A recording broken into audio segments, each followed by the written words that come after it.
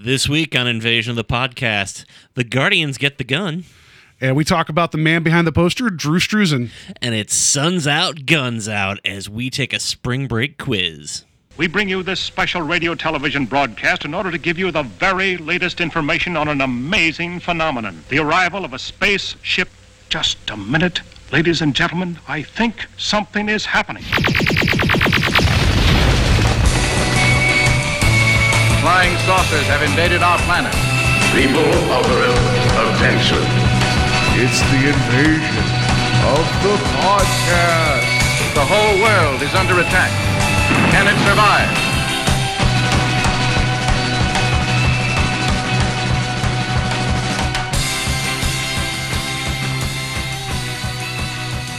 And welcome to Invasion of the Podcast, where we try to take over the world one listener at a time. I am Paul, and to my left, and who was in front of me at McDonald's, it's Steve. Hey, everyone. So before we started the show, I told Steve, I was like, I'll be at my place at a certain time. He's like, okay.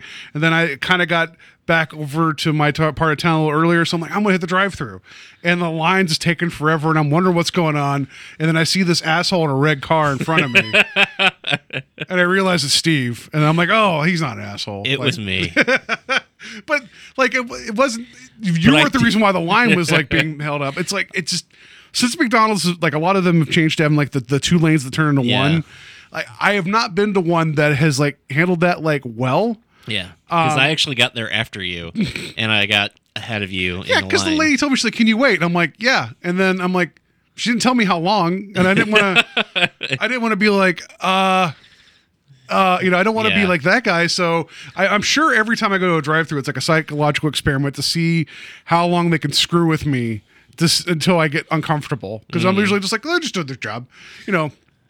Weeks go by, I haven't gotten served yet. But no, you got your food and you got to my place before I did because, so I didn't mean this turned into a McDonald's conversation, but the special on the board outside said, buy one fish fillet or fillet of fish, get one for like $0.25 or something. I don't know what it was. And I'm like, well, then that must mean they have a bunch of them. Right. Like, so I'm like, I'll just get two of those. They must have like a wheelbarrow full of them. They're just going to like it should be something that's easily available if they're advertising it. No, they're like, can you pull up to the second window? And I'm like, well, like, why? Like, whatever. So it was very frustrating because I always play like that McDonald's roulette of like, okay, I'm going to pick, this has to be something they can make easily. Then I'm always the jerk that has to go pull up and wait for food. So yeah. I always assume it's going to take them forever to make anything because most of the time when they make me wait, I still get cold food. So well, there is a McDonald's over on the east side of Cleveland, and this is very oddly specific, that they actually like have like placards for like service and like time. You go there, like no matter what time of day it is, you're out within like 5-6 minutes. Like it is like they have signs saying, please have your order ready when you get to like they're like telling you like you're not holding up the process. Like and they're like, make sure you have your money out when like it's very like it's awesome. Like you're just out. Like I don't know why the rest of them can't learn that. But I was just gonna say I'm surprised that the rest haven't adopted that policy. Yeah. So anyway, that's enough fast food talk. Unless we wander into fair food, that might be something. This episode is brought to you by the Filet of Fish. yeah. It's a special, but you're going to have to wait for it. This show we're going to be talking about Drew Struzan, an amazing artist that made posters for movies that you love, and you may not know who he is, but we're going to talk more about him. And he made posters for movies that you don't love either, but That's you true. love the posters. That's fair. Like. I would take almost probably any one of his posters and be like, like take or leave the movie, but I'll take the artwork. Yeah. So we'll be talking about that later. It wouldn't be the show without talking about Filet of Fish and our weekends. Thankfully, I had no life, so I just stayed at home. St. Patrick's Day happened. I did not go out. I'm not really a St. Patrick's guy. Someone on Twitter said that St. Patrick's Day is for all those people in high school that peaked then. They get to go outside wearing North Face and yelling all day. And I'm like, it's kind of how I feel about it. So I stayed inside. I've never actually celebrated St. Patrick's Day. So. I'm not Irish, or I mean, I don't think I am. I don't really know my heritage like in that regard, but it's like even if I was, I still don't feel like my need would be like, you know what, I'm going to go out there and just be belligerent to everybody, because it's like I could do that any day of the week when I choose to. I don't need one particular day. Sure. You know, like, so I don't know. I just don't do it. And so I stayed at home and I watched some movies. We'll talk about one of those in a second and our news, or two of them, I should say. But I ended up getting around. I'm trying to get to at least doing podcast like content for this show and the other show that I do. Sometimes it takes up the weekend, so I don't always get to stuff that I'm like, look, like I love everything that we talk about on the show. Don't get me wrong. But when you set aside time to do it, then you don't get to other things sometimes. So I'm trying to like watch stuff that I'm not particularly setting up for a podcast, so that way I can at least be like, I'm still engaging with other things. I don't know. Watching a movie doesn't sound like work sometimes, but it's like, oh, you know, I only have this much time available and I have to do this. Yeah. And not having the choice of doing something else, it doesn't make it seem like work, but it also doesn't feel like you got to choose what you're doing. That's fair. And so that is one of the sacrifices, and I appreciate Steve's like always, you know, coming to the plate for this stuff. But it's like, that's why we picked Captain Marvel, because we're like, well, we're going to go see it in the theater. So it's like, maybe we can double dip and be like, we're going to have fun, but then we'll get to talk about it on a podcast. And I'll be honest, if we were doing the Year of Canon 10 to midnight next week, we would probably be talking about Us, because I'm pretty sure we're both going to see the that film this Us. weekend. Yeah, I mean, we'll be talking about Us too. We might do a quick couple minutes about that next week, because I already bought my tickets, so we're going to go. I already told Kathy, I'm like, I want to go see that this weekend. So. Anyway, so if it wasn't for freaking my grandiose plans of the Year of Canon, you guys would be like, oh, that sounds like like Us would be a cool thing to talk about. No, we're talking about an older Charles Bronson movie. That's what we'll be doing. But anyway, so at this point, they're all old. They're all Charles Bronson movies. That's true. I think even when they were out, like current, they were old Charles Bronson movies. That's fair. So I finally got around to watching Turbo Kid, which has been out for what 3 years now, something like that. Maybe a little bit longer. I feel like maybe even a little bit longer. Yeah. It was a French Canadian production. Mm-hmm. It's available for streaming right now on Prime. It was on Netflix for the longest time. I don't think it's there anymore. It is like it. There's a lot of these movies that do like this retro vibe of like it's the future, but this was set in 1997. Clearly, you know, kind of tongue in cheek, and you know the world's kind of gone to hell, and you know it's like Mad Max like meets like Mega Man is how I've heard that's described, and it's like kind of that where it's like this kid on his own has. I like that this world that like bikes are like the way to be, like bicycles, like, and it's like that kind of makes sense. But yeah, it was a cool little movie. Like I really, really enjoyed it, and, and the music in it's amazing. Like, the music's amazing. You got Michael Ironside is the villain, and I'm blanking on the girl's name now. The robot. Her name was Apple. Apple is amazing. Like I loved her when I went and saw it in the theater for Dread Central Presents last year. There was a girl dressed up as Apple. I didn't know who she was before the movie started. I was like, well, that's kind of a weird cosplay. And then, like, after the movie got done, I was like, oh my God, that's amazing. Yeah, she's a character that, like, at first, it's like, you're like, I don't know. But then the actress that plays the part and just some of her reactions to things, it's like, you can't help but just, like, fall in love with her, like, in the sense of, like, what she is. And it's like, it's just, yeah, if she, that part could have been very annoying. Yeah. And she didn't make it annoying. And it's a delightful little film. Like, it's gory as all get out. Don't get me wrong. Yeah. Like, there is a lot of bloodshed in this film and a lot of spurting blood. Like, not like it's only in like action and horror movies do you have like the bit where the torso is just with jets of blood coming out of it. Like, it's not, it doesn't make sense, but it's kind of great, you know? Yeah. But no, Turbo Kid, awesome film. It was on my list of shame. Like, that movie feels like it was tailor-made for me. And, you know, I just hadn't gotten to it. And I did now, and I recommend it to everybody. So that's my 4 years too late film review of Turbo Kid. I believe they're making a sequel to it, but that's been the talk for like last couple of years. Well, it's a collective of like 3 directors. Yeah. They just released that was the summer of 84. 84. I have not seen that either, but I am now, I've been interested in that, hearing people talk about it, but now I'm more so looking forward to it. So, yeah. Yeah, definitely recommend Turbo Kid. Yeah. For my weekend, didn't really do much except for my wife's birthday was in the middle of the week last week. So I was like, well, what do you want to do for the weekend? Something, do something special, go out to dinner, da-da-da-da. And she was like, I want to go see this interactive play called Flanagan's Wake. I'm like, okay, well, what's that? And a long story short is it's a play about a character named Flanagan who's passed away, and the entire thing is set at his wake, and the actors come into the aisles and interact with you at different points and eulogize the character, but they also do a little bit of like a whose line is it anyway style kind of thing. But here's the thing that was, and it was a very good show. We had a great time. Couple of things. One, it was in Playhouse Square. Didn't realize it was the same night when Michelle Obama was there. Oh, so, no. Traffic was probably horrible. Traffic wasn't great, but also security, because we weren't in that theater, but like we still had to go around and slowed things down. But also, I am not great with the... I don't want to even say improv, but the notion of like somebody calling on me and not having an answer, because I go into panic mode. So it's even happened to me on the show here. So, like I remember the discussion of Enter the Ninja.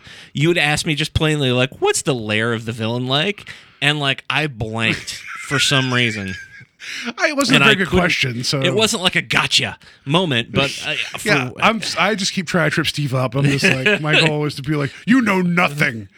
But for whatever reason, I couldn't think of it, and then the panic set in, and I'm like, I couldn't figure out. Like, I'm like, what was it? Now I can't remember. So I'm sitting there praying the whole time. I'm like, oh, please don't call on me. Please don't call on me. And going in, I was like, okay, if they call on me, I'm just going to say werewolf, no matter what they ask me. But here's the thing. Are you having a good time this evening, sir? Werewolf. Here's the thing. They got to a point where they're like, oh, I was talking to so-and-so, and they said life was like... And the first person they went to was like, said orgasm. So, like, hey, I'm not going to top that answer. But like werewolf orgasm. So the next person they go to is like, and I remember I was talking to you, and what did you say life was like? And I'm like, and I werewolf probably would have been a great answer, but for whatever reason I couldn't access that part of my brain, and I just said a potato chip because it was the first thing that popped into my brain. That's a fair, for being a random thing to say. I think it's fine. Yeah, but I just, because I'm like, there's no way I'm topping orgasm, like, and that's the way these things go usually. You told me life is like getting the shit beat out of you with a sack full of doorknobs. Right. Like, what do you like?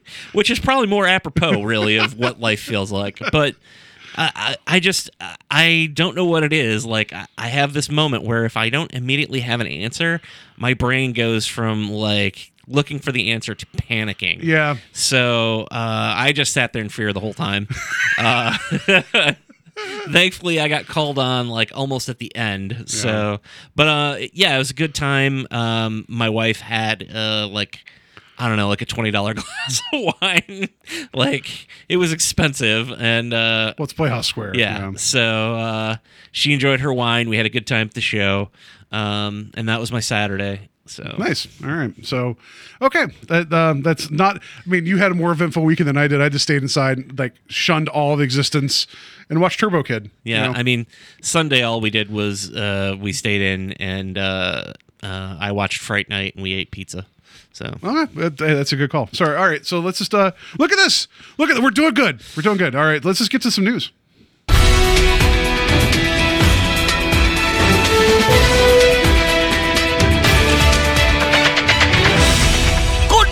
Everyone. Had an 8-minute talk about McDonald's and then like a 5-minute talk about the weekend. I think we're doing pretty good. So, all right, news. This was announced like shortly after we got done recording last week, but it's worthy of note that which really bums me out that they couldn't have done it earlier. I mean, for us. come on. I mean, like they should know. Yeah. Like just come on. So, I mean, for as much as we talk about all things like Disney, pretty much everything comes back to them now, right? Like, Yeah. like we were going to talk more about like the story of like the official sale of Fox going to, well, most of 21st Century Fox going to Disney as of today, and we're like, we were not going to do that story, but I was going to have a really great intro for it. Oh, Which was going to be, 21st Century Fox, like all like they joined the House of M. Like I was going to say that because it's like that would have been better, but nah, it's not worth it. Like that's a Marvel joke there, folks. It's a Marvel mutant joke. That that everyone's going to be like, you said it wrong. I'm like, I probably did. Anyway, so Disney's reversed course and they've rehired James Gunn to come back to do Guardians of the Galaxy Volume 3. And also, because of this, he had already signed to do Suicide Squad for DC, and they worked out a deal, which I heard some rumors that basically saying that, like, they said, hey, you want to come back? And he said, yes, however, I committed to do this. So Disney worked out a deal with Warner Brothers that he gets to do Suicide Squad and then come and then do Guardians 3. yeah. I couldn't believe, like, I'm ecstatic that James Gunn is coming back. Don't get me wrong, but I honestly I thought that ship had sailed. Me too, like because I really thought that was going to be something that was going to happen earlier, and it sounds like this is a decision that's been made for quite a while. It's just that I'm betting that they wanted to save it, because it was something that kind of marred the end of Infinity War because the movie came out, everyone was excited, and then that kind of came out like right after.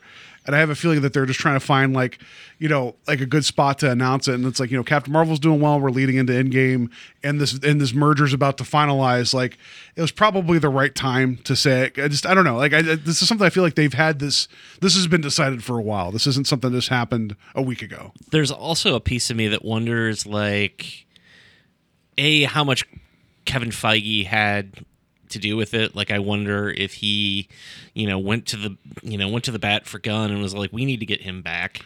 And I also wonder how much of it was them looking at potential people to take on the franchise and being like, I don't want to follow James Gunn, particularly in the way this was handled. Pretty much anybody that was like rumored, they're like, no, it's his film. Like, people pretty much like stepped aside. Like, I know as soon as it was announced, like, was it Taika Waititi? I'm going to mispronounce his name all the time, and I feel bad about that. He tweeted out, he's like, hey, I thought that was my job, and that was the whole joke because people kept asking him to do it. He's like, no, that's James's film. So, like, and also too, if you look, you didn't really hear a whole lot of news about Disney shopping it around in terms of trying to get a director. Yeah. There was that, like, Batista saying, like, if they don't use the script, I'm out. Like, there was a lot of that, and they early on said we're using the script. So you could kind of tell that this was something that was just kind of sitting in like a holding pattern.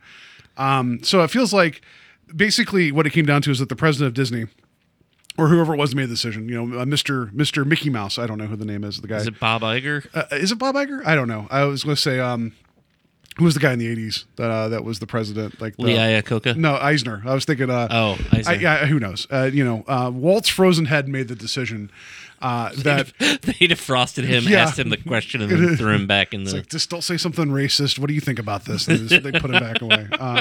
It's like, you can have one cigarette. It's fine.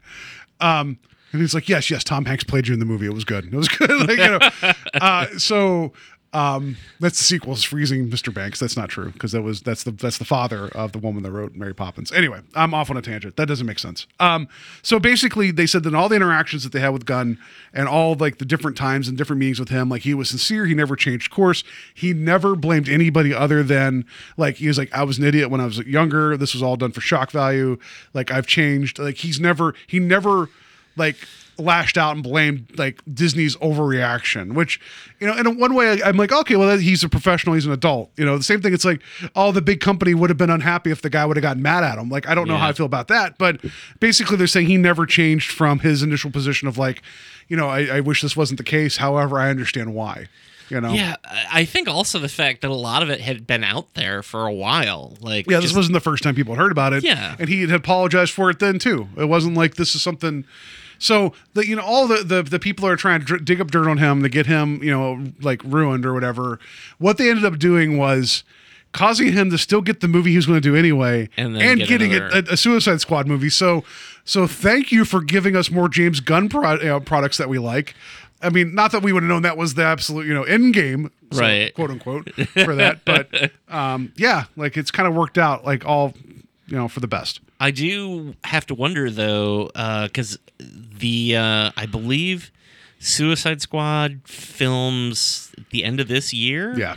And I don't think they have it coming out till like 2021. No, it's going to be a while before we see this next movie. But at least with this, because you'd already heard the story, like when they talked about this film, that it's like it's going to deal with the fallout of what's going on now. But it sounds like the story is modular enough that it doesn't have to be locked in with the rest of the whole Marvel next phase, which they really haven't announced outside of. Like there's a sequel to Black Panther coming. Yeah. There's Spider-Man coming this year. So there's some stuff, but there's not been like a picture painted of what is coming. And I think part of it is because of this Fox deal. Well, I kind of wonder if they're going to somehow figure out a way to work the Guardians into something else that comes out before it. Yeah, maybe. Let's say Captain Marvel 2 or whatever. Yeah. Who knows when that'll come out. But I mean, I feel like they'd want to keep them at least in people's view. Yeah, I don't see why you couldn't have, if it was just even Star-Lord in it, like a passing bit or something. I honestly thought Nebula and Gamora were going to show up in Captain Marvel. I was surprised that they didn't. Yeah. But either way, it's all good. So. Yeah. So, but good news that we're getting. So, like I was telling Steve, started recording. I don't really ever make the bold prediction and call the shot like Babe Ruth, because it's like you're going to be wrong more if you keep making your predictions. Like you get one right, you're like, look at me, I'm like a psychic. Call me, I'll give you all the answers. This is one of those things that, like you said, like it just everything about it. I'm like, that can't be. Like this is going to change. And then you're right. It went long enough where I'm like, well, I guess it's not going to. But this was the one thing I was like, this has to be reversed. And my whole thing with Suicide Squad is that they keep saying, oh, it's a reboot, not an actual like direct sequel. But I have to wonder, what if Suicide Squad 2 tanks just because the first one's not very good? You know what I mean? Like, and I it's unfair for me to say that it's not good because I didn't actually see it. But I don't know. I forgot. Like that and Batman vs Superman. I still have not watched. I don't know anybody who's like, yeah, I loved that movie. Like, I'd say we should sit down and watch this together, but I really don't want to watch Batman vs Superman again. I don't know that there's anybody who. I don't know anybody personally who's like, oh, I loved Suicide Squad. I know that there are people who are like, there are parts that I liked, but a lot of it fell apart. And I just think the pedigree of having Gunn involved, and then obviously his ear for music is going to be a lot better than it was in this other movie. Well, that's the thing is that, the whole comparisons that I got was like, oh, they tried to do Guardians of the Galaxy and Suicide Squad. So I mean, and then, but there's also the rumors of some of the different people that are going to be in the squad. Like I don't like my DC knowledge is weak, but like was it Ratcatcher they're going to possibly have involved? They're going to have Ratcatcher in there? Yeah, that's supposedly the talk. Really? Yeah, that sounds like it could be fun. I mean, I guess that's right up James Gunn's alley because that's a completely. That's just a person that can control rats, right? Yeah, and eat cheese really fast and get distracted by traps.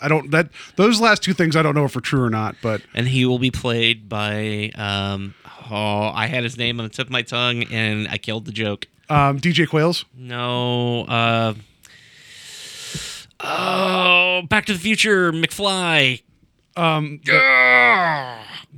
Just cut this part out. No. Which one? The dad from Back to the Future? Oh shoot! Now I'm not remembering what's his name. George McFly. Yeah. Crispin Glover. There you go. Because he had that rap movie, right? Yeah. He was in the remake of Willard, and I completely blanked on that. Yeah. Cut that like no, it's fine. It's out. fine. No, I just believe that they're going to have him in the role, and then his abilities will be control rats, and then when he gets startled, he wedges himself between the wall and the refrigerator and can't get out. It'll be like, God damn it, Ratcatcher, get out of here. We also find out that he's lost an arm at the beginning of the movie, and the rest of the movie is finding out how he lost the arm. Yeah, that'd be a meta joke there. Yeah. So supposedly him, King Shark is rumored to be in it too. That'd be fun. They did King Shark on The Flash, and that's a character that I'm like, wow, that would probably be terrible, but they pulled it off really well on the Flash TV show. So. Yeah. So and then supposedly they got Idris Elba to be Deadshot, which at this point, like I thought, you haven't seen the movie. Will Smith was actually pretty good as Deadshot, but it's like you get Idris Elba. Yeah, like I would be fine with that too.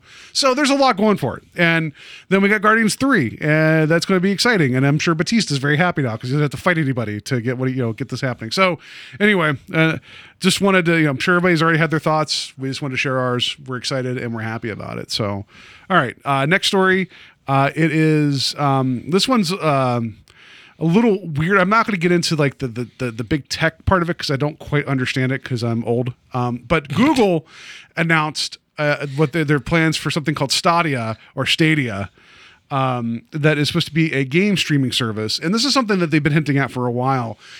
One of the people that was behind Ubisoft Toronto, which Steve doesn't know what that means, but that's one of the big game developing studios. Ubisoft is the ones that are behind the Assassin's Creed series. Do you know Assassin's Creed? Say like they were behind the assassination of so and so. Yeah, no. No, Ubisoft is like they've. What is it? What is it? I'm familiar with Ubisoft. Yeah. So anyway, one of their people left recently to join Google as a vice president of this. So you're like, you knew an announcement was coming. Yeah. So what they want to do is they want to create this service called Stadia or Stadia that is a streaming service through. It could be through phones, through computers, through TVs, through whatever. But it's going to be ham radio. It could be through a potato clock. I don't know. It could be through those old wristwatches in the 80s that look like a transformer. I don't know. But the whole thing is it's cloud-based, meaning that how you interact with it, the device you have, it doesn't matter about the processing power of the device because the processing is going to be through their cloud service. Yeah. Again, I'm simplifying it because that's how I kind of understand it. But the whole thing is like, let's say that you and I are watching a YouTube video of a game that someone's streaming and we're like, hey, that game looks cool. You could click on the screen theoretically and be playing that game immediately. Mm-hmm. That's the whole idea. Is kind of like see it, get it, go, and that's exciting and that's pretty cool. And there's also the thing too. Let's say that you and I are playing a game. And I get to a point where, like, I don't know, like there's a middle point of the game where it's like this awesome part, but like I could do something called a save state where it which I know you have with your emulators, about save states where you can kind of pause and save the game. But it's like you could immediately, if I have this out there, I'm doing this, you could access my save state and go on and do your own thing.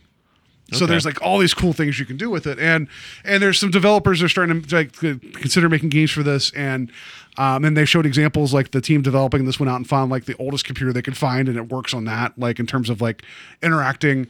You can use like any USB controller. However, Google will be selling their own controller with this, but it's not going to be a console. It's just going to be the controller's the biggest piece of equipment you're going to have for it. So I have one question in regards to this. Do you think this is going to be the death of the console? I don't know.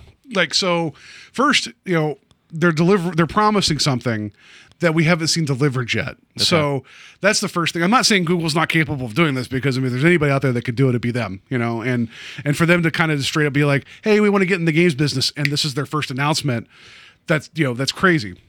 So it could be the death of the console in the sense that like, people that maybe they don't already own a console, but they go buy a controller and they can game. I also feel like somebody like Nintendo is always going to have something like tangible you can hold on to because I feel like they always kind of go their own way.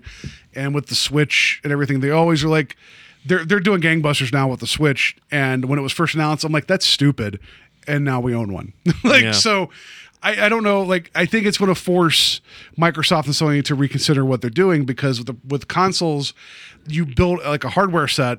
And now with the software constantly updating, which is different than it used to be with like you just buy like a Nintendo, like Super Nintendo, and that's it. Yeah.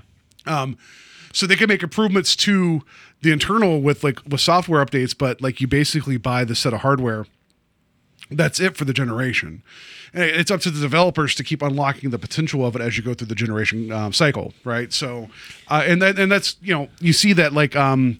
I'll give you an example. God of War that came out for PlayStation 4 last year.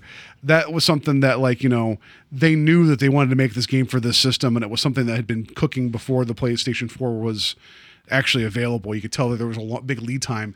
But had they had that game ready for launch, it would not have the same type of experience or fidelity because the people developing it didn't, once you get in, kind of learn the nooks and crannies, right? Mm-hmm. So there's that. So there will not be that kind of stuck in a certain hardware perimeter, type of thing anymore with this, which I think that's going to set back Microsoft and Sony on its heels a little bit. So I guess my next question is that like, doesn't that also, and I don't know, I mean, I'm assuming they make money on console sales. It's not like they lose money on them Well, when they initially launch a console, it's usually for a loss. Okay. Because they know that they get them out in the household, and then it's going to be the accessories and the games. Like, Yeah, because I know the Xbox One I think was running at a loss for a while. So. And do you see and I again, this is sort of like the idiot gamer where I'm just asking questions because I don't know much about this, but like, okay, so the film industry right now, there's a lot of articles going around about the death of Blu-ray and everything going to digital, and people are sort of chicken littling, I guess, the Blu-ray market and 4K, that kind of thing. But at the same time, a big piece of that is that pirating came along and stole a big chunk of that money from movie companies that were making money on Blu-rays and stuff like that before before digital became such a huge thing. But I wonder, is that going to be a piece of this as well? Like, will they lose money? And I know you can't predict it, but like, is there going to be, is that a factor? It's hard to say because you got to think about it, because since this is a digital experience that, there's a couple different ways to monetize it, and some I don't agree with, but I understand why they do it. Like there's this game that just came out a couple weeks ago called Apex Legends. You may have seen banner ads for it or whatever. It's free to play, but there is the ability to purchase like things like in their storefront. Like I don't even know what it's all entailed, but there's like this microtransaction economy with it. So obviously this game was like, when it came out, it was like, it's the most played game this week. It's like, well, no shit, it's free. But with the piggybacking of people that want to min-max, meaning they want to get in and be the best they can, if there's anything in this game that's a performance enhancement that's for sale, people are going to buy it, So I'm sure Apex Legends is making a fair amount of money right now for being free because they first taste, type of thing. So there's a way to do that. There might be like a licensing thing where it's like, yeah, you might be able to click a game and play it instantly. You might have to purchase that license that, maybe like with like your Vudu account where it's like you have the movie and you can access it forever. However, that's not necessarily true either, because I've bought movies on the Microsoft storefront that like I only have them for like 3 or 4 years and then they expire, which is stupid. I know people it might be a license thing. I don't know. Bought films from iTunes at least that had suddenly just disappeared. Yeah. So that's my only thing that bugs me is, and I'm a bit of a hypocrite. I cut you off. I'm sorry. Hypocrite. Yeah, hypocrite. Is that I do like owning physical media, and I do like owning physical versions of games. However, a lot of stuff that comes out now, like day and date, there's these update patches that come through. So, in some cases, unfortunately, these developers don't get their shit together, and they're major fixes to problems with the game that they said was fine when it was like for you to go to the store and buy it, which I think that's garbage. But bastards. So it is like there's games that are basically like broken, and then the day one patch, you always hear the rumor of the day one patch that comes through, and that's them trying to fix everything. How I quit smoking. Yeah, right. So I do want to own some of the stuff. Here's where I'm a hypocrite. The 2 games I play the most are both Blizzard games because like they've taken all my money.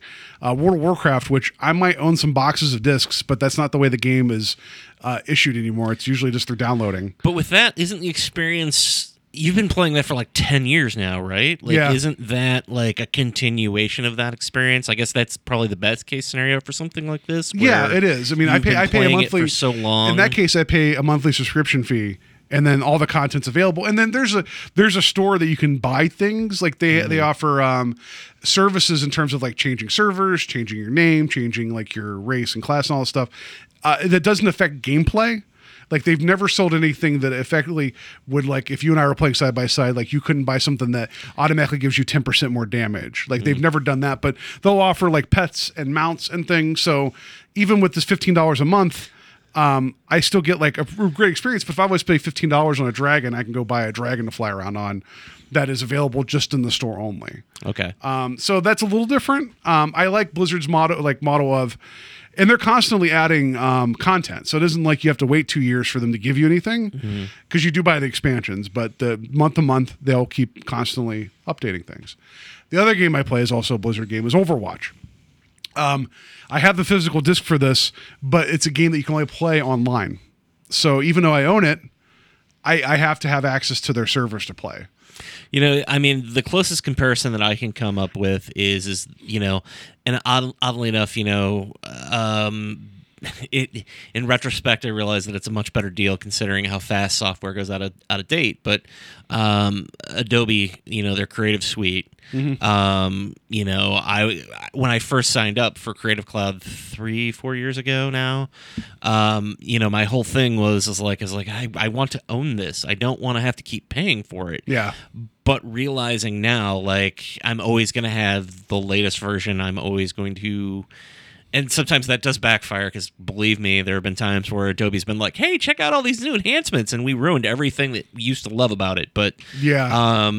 At the same time, though, I don't ever have to worry about, it's version 6, so I can't do this with it. Or, so I guess that is, from that perspective, I can understand. And probably if I added everything up, I probably would have spent what I would have just to buy one copy of it on disc anyway. So. Well, but the thing so let's say you create the best piece of art ever. What we're talking about here coming is like, before I die, it'll be like the Dewey Cox story where I have to Yeah. create the best story or piece of artwork ever. But go on. No, so it would be like if you could use Adobe to do that and you make this image, but you could only have access to this image while you're paying for the service. Yeah. I feel like some of this is kind of like you could save this in whatever you want. And granted, you may not be able to edit it the way you like, but it would still be your work that you could keep. So it's a little different. Video games to me feel a little bit more, since it is like, I don't know, like there's games I want to own. There's games that I keep that I like playing. It's just, it's changing now. And with this new service that Google's like unveiling, I don't know.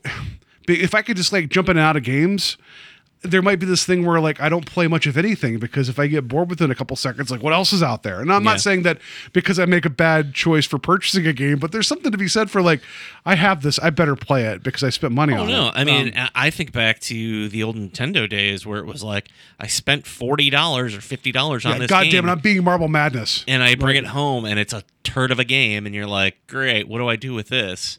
Yeah. So, I mean, and there's the marketplace, Steam, which is run by Valve. They're a digital marketplace for games. So there's like you buy the licenses, you download the games, you can play them. It's kind of similar, but it's not as instantaneous as this. And it's also very much machine dependent because if you don't have a good computer and you're trying to play like the top end games, you're not gonna be able to do it. Yeah. So this is like, so the cool thing about this, and there's been other services in the past that have tried similar things to this where they're like, no, we're going to handle the processing. You just play the game. And they've had varying degrees of success, but it was a matter of location of technology and cost. So if there's, like I said, if somebody's going to do it, it's going to be Google. So we'll see. I just like nothing set in stone. We haven't even like seen like what's really coming. So this could be successful, but the games could be crap. I don't know. I mean, my question in regards to the way the system works is, and I guess I think we had this discussion in regards to Spider-Man, but it'll be an open market, but like will there still be, how do I put this? Like, you're not going to be able to get a Nintendo game, like a Mario game. Well, so that would. And I realize I'm using the most basic. No. So idea, like, you talk about Spider-Man, that's a Sony exclusive, so it's on like because they have the rights to Spider-Man right now. Like, so that's only available on PlayStation 4, and that's only where you're going to find it, right? So in terms of this, that's another thing that's going to have to start scaring Microsoft and Sony because it's like if there's no console, then developers can just develop for Stadia or whatever you call it.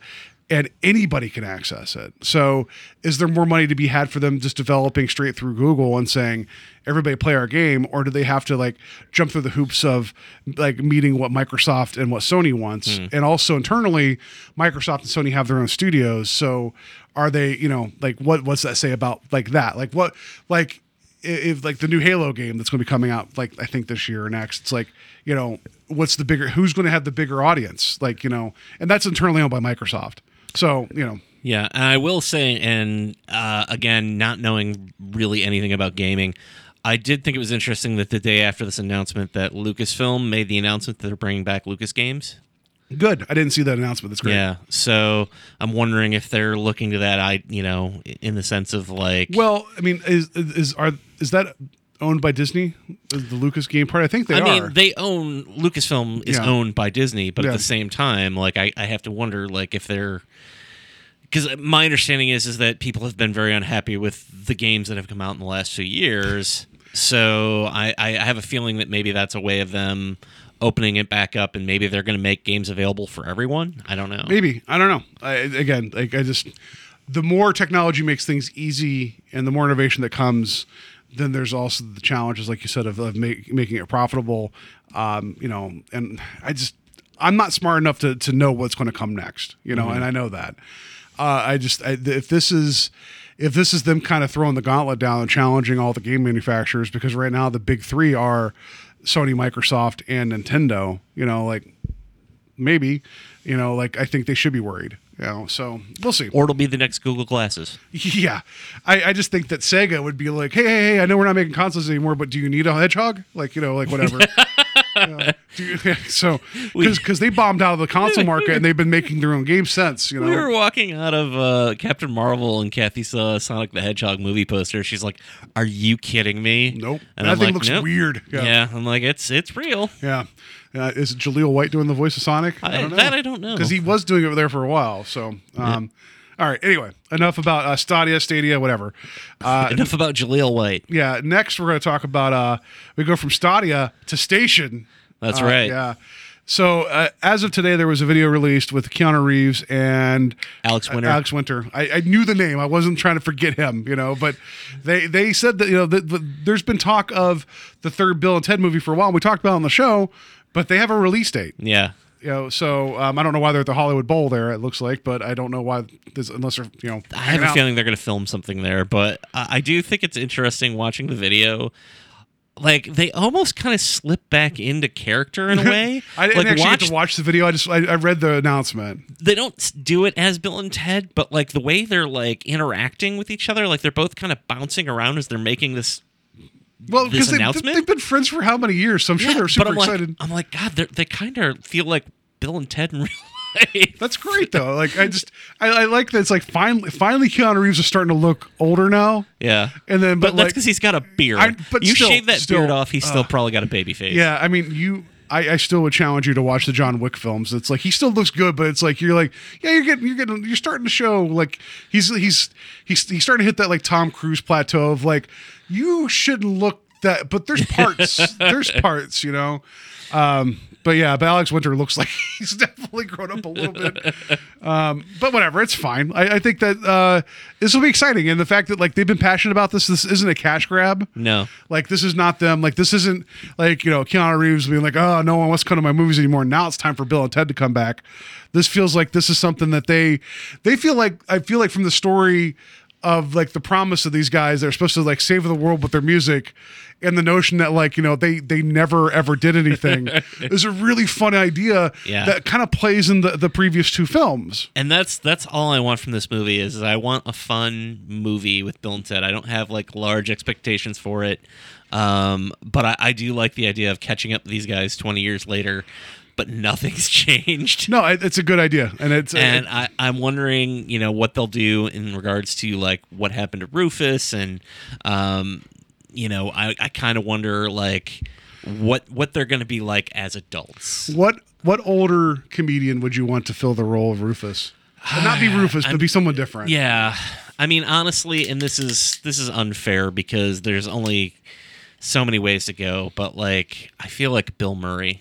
That wouldn't be bad, but I was thinking like Lewis Black. Lewis Black would be good, but Lewis Black's always angry. I know, like, but I feel like he would just be annoyed with them. Like I think that'd be fun. Bill Murray would be good, but I don't know if he would be like. I don't think you get him for this kind of project. But who knows what they're gonna do? Like I think it'd be fun to do something like that though. Or somebody who's even like the thing that I liked about Carlin is he was a thinking man's comedian, and like. And I realized that it's a completely different delivery, but I've always loved Stephen Wright as a comedian. I was thinking that too. It would be like it would just be great, like almost like aloof, like just Oh, that would be too weird. I think of like the two movies I've seen Stephen Wright in. Well, actually three. It was So I Married an Axe Murderer because he was the pilot of the plane. Yeah. And then Half Baked, where he's doing the couch. I love the fact that he's asleep the entire movie. Yeah. Like And then even the bit where they smoke the weed and it starts getting weird and all you do is see him float off the couch. And then he was also in Canadian Bacon. I've never seen that. And he plays a Canadian Mountie, and it's just funny because it's he has the same delivery, but he puts he places a boot, and it's just this fun thing. But no, yeah, I'm excited for Bill and Ted 3. This will be fun. Maybe you get William Holden back as Death. Is that William Holden? No, that's not right. William. William is right. Sadler. That's yes. it. Sorry, Holden. What am I thinking? Yeah, it'd be great to sneak Death back in. I have to imagine that he's got to be in there. Although I don't know why this random memory came back to me when I saw this announcement today. When the second movie came out, I was in high school, so MTV was always on in the house, and I remember them doing interviews for Bill and Ted's Bogus Journey and saying well, this is probably going to be it for us because they've died and gone to hell. Where do we go after this? They're like, do we do Bill and Ted in space? They're like, I don't think so.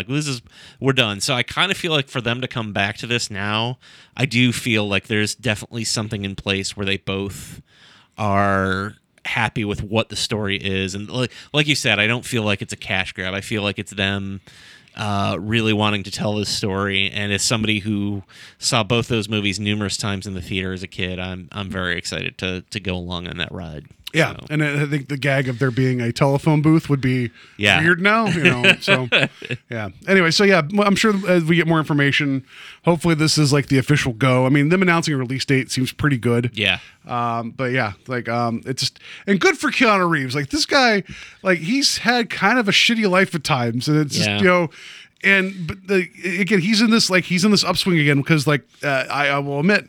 The first John Wick film, when I heard the name, I'm like, that's a dumb name for a movie. And then I'm like, oh, he plays a hitman. That's a lot of Keanu Reeves films. And then I watched it. It was that moment of I was wrong about everything, Mr. Reeves. Please forgive me. And then the second one's they're both really good movies. Yeah, and aren't they filming the third one? No, the third one's coming out this year, the summer. Okay. Yeah, so it's coming out soon. So if Thanos beats everybody in the MCU, watch out for John Wick. He's going to come finish him. But yeah, all right. So good news. Actually, our button makes sense for once. Good news. Yes. All right. So enough about that. Let's get on to our talk about Mr. Drew Struzan. And now for our feature presentation. So, kind of a bit of kismet. I didn't realize that Drew Struzan's birthday was on Monday. I think it was the 18th. Yeah, because you text me. And and I just happened to oh crap, that works out. We didn't pick this because of his birthday, but happy birthday, Drew Struzan.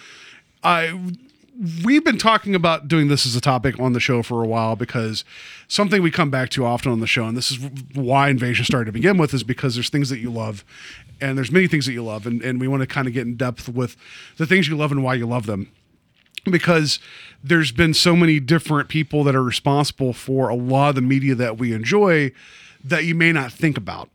Actually, this would be, before we get to Drew Struzan, this would actually be a good pivot into the special effects guy that you were talking about. That just I forgot his name. It's Buechler. Beekler. Yeah. Sorry. John Carl Beekler, who is a effects guy, director. He's had his hands in pretty much every major horror franchise of the 80s. His family had posted a GoFundMe, I feel like about a month ago, looking for donations to help with some new treatments that they were looking for his cancer. Unfortunately, he did not make it. Honestly, when I saw the announcement, I immediately donated, and then I posted it to which is funny because I posted it directly to my Saturday Night Slasher Facebook page, and then I posted it in El Goro's Talk Without Rhythm page because I just knew that the folks there are probably all were touched by his work in some way. Mm-hmm. And I thought that one, the first thought is, and I won't turn this into a discussion about healthcare, but just how awful it is that we have to have GoFundMes for healthcare. Yeah. But also I thought, maybe there's some sort of treatment that's gonna either at least give him a shot or prolong his life. I didn't think a month later we'd be talking about him passing away. So he passed away, but the GoFundMe is still out there. It's to help with his family's dealing with the medical bills. Yeah, I was gonna say that and just everything. Everything. Right? So, yeah. But this is a guy like from he was part of like Ghoulies. He actually did some stuff for Indiana Jones. He directed Friday the 13th Part 7, The New Blood. Yeah, like this guy, he did a lot of special effects from Beyond, which we covered last Halloween, last October. Like, so again, we talk about the things that's like, oh, I didn't know this was someone that was doing this. Like we mention this now because unfortunately he passed, and there's ways to help the family. That's that's kind of a microcosm of what we talk about. So, yeah, please, if you can donate, like help out. When we talk about Drew Struzan, like there's a lot of people that are in this industry of making films or the marketing of films or whatever that I'm sure I love a lot of what they've done, and I didn't realize who they were. Mm-hmm. And like Ralph McQuarrie is someone that I learned, unfortunately, like I'd heard the name, but I didn't realize how important he was to much science fiction, like in terms of movies, until he passed. So, and actually, Stan Winston, special effects guy, hugely influential, and like I knew who he was before he passed, but it's like this guy, did all the special effects work for like name a movie to a certain point he worked. Yeah, on. I mean, if you enjoyed the dinosaurs in Jurassic Park, the original, not as much of that movie is a CG as you think it is, and a lot of it's Stan Winston stuff. So I feel like Drew Struzan is a guy who is in that same like echelon, right? Mm-hmm. So, and it's one of those things that like once I became aware of his work and who he was, like I just it's one of those things that I always want to talk about on the show. And Steve being an artist and a creator, it wouldn't take much for him to be like, yeah, we'll talk about it too. Like so I knew like hey, let's do this. So the part of the reason this kicked off is unrelated to him. However, the new Aladdin film's coming out this summer. And he's starring. No, yeah, Drew Struzan's in it. No, so Disney's doing this thing right now. As much as we just talked about all the great things Disney's doing, it's pissing me off that they're doing the live action version of their cartoons. But people seem to be excited for it, so I can't judge that.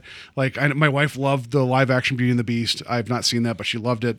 Whatever. It's just Disney double dipping, and they put people that in it, right? So the new Aladdin film's coming out. Will Smith and other people.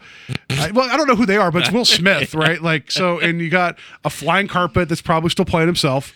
And a tiger, but the poster for this thing it's very reminiscent of Drew Struzan in the sense that it's like its composition and what it's trying to do and trying to give you like a feel for the movie without seeing the movie. Yeah, I mean, and this goes even beyond Drew Struzan in the sense of like movie posters, and I hate saying like, oh, back in my day.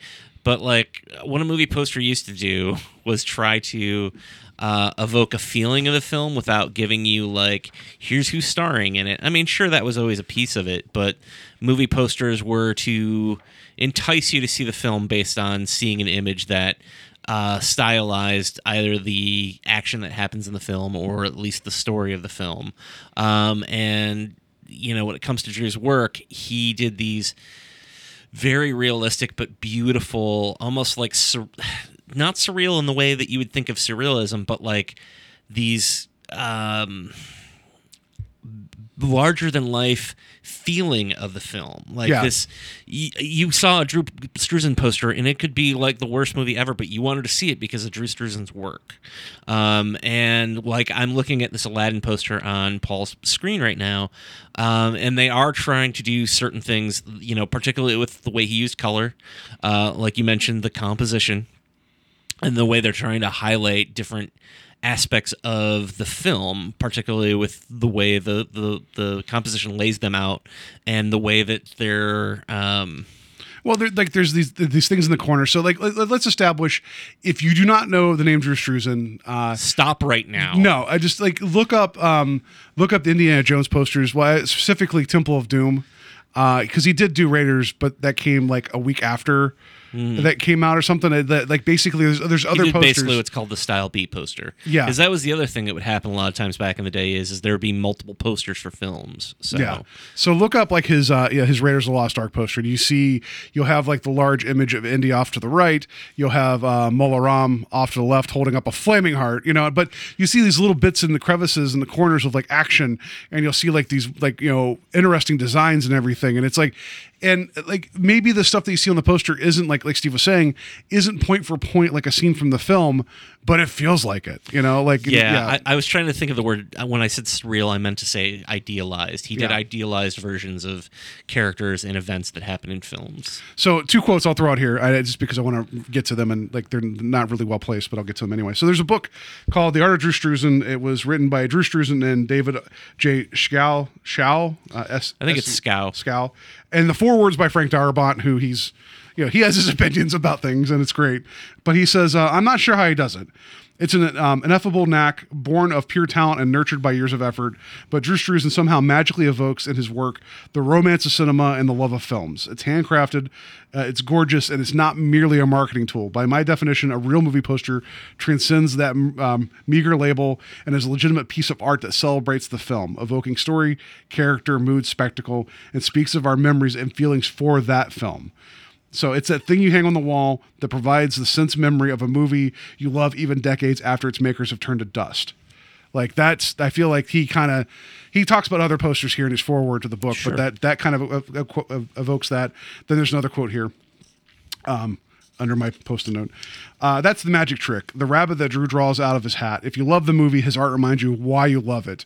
I've seldom seen more iconic representations of the film than Drew's Shawshank pieces, but Darabont did Shawshank. He's like, though his Indiana Jones posters and Blade Runner pieces certainly stand equal to them, they're actual for real works of art, and yet they work beautifully as advertising images as well. That's quite a rare skill, rendering art that satisfies both needs. So, like that's. So, Steve, with you being a creator and with you and Ryan working on your book, like, obviously you're making a comic book that you want people to be interested in what you guys do. But at the same time, I think you want to make something that is sellable and commercial, but also has artistic merit, So with this, it's like with Drew Struzan, he's able to do this where it's like, it is purely marketing. He works for clients. Like this book that I have, this Art of Drew Struzan, he goes through like basically like all these different comps that he puts together, like these sketches that are amazing on their own. Basically because he knows this is what he needs to show the people paying him, so they see what they think they need, and then he works with what they want. So it isn't like he always has creative freedom to make these amazing posters. He has a job to do, and that job is to sell that movie. Yes. But there's ways to do it elegantly. I can't say that word. And there's other ways to not do it elegantly. And I feel like, so this Aladdin poster, I'm not beating it up. Like, it's a perfectly, like, there's been worse posters for films recently. Mm-hmm. There was that big thing was the past like 10 years where it's like, gotta just put everybody's face on a poster and that's your poster. And it was very annoying. It's like this Photoshop every single head. Like it's a monster with 7 heads and we got to put all the names on there and then the title. Yeah. And that's it. I mean, and again, I don't want to spend this time beating up current posters, but the Avengers Endgame poster was just released recently, and while it's serviceable, I can't imagine what that movie would look like with the Drew Struzan poster.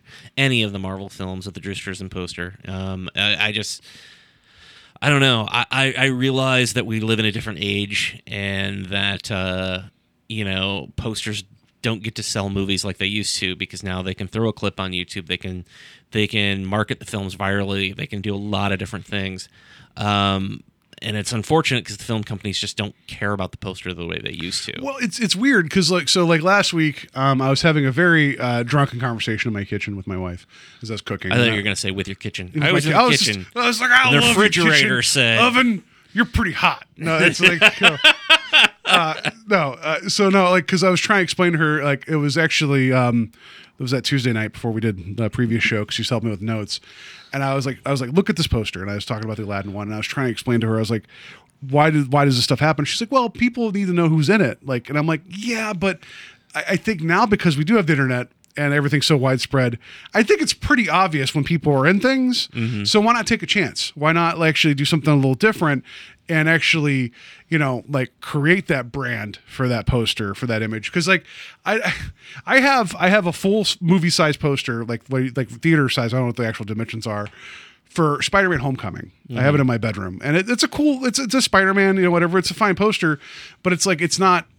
It's like I'm thinking about getting it framed because it's a nice quality poster, not because I really need that one up. Like Right. I love Spider-Man, and I'm glad that someone got that for me, and I really appreciate it. But it's like in my office, as we look at all the different stupid things I have hanging up, over Steve's left shoulder, I have I have at least like 5 posters that are images for films that are not original run, like image produced for the movies, but they're like artists, like they took chances and made images based on what they feel were evocative of the films, and I have those hanging up. I don't actually have actual movie posters of It Follows or Critters, but I have the artist's takes on them, and so I don't know. Like, I feel like these are things I love. So obviously I invest money in someone else's interpretation of them, but I didn't go actively seeking out the studio's produced versions of those posters. Right. Not that I'm saying I would love to have an Aliens poster just because I love that movie, but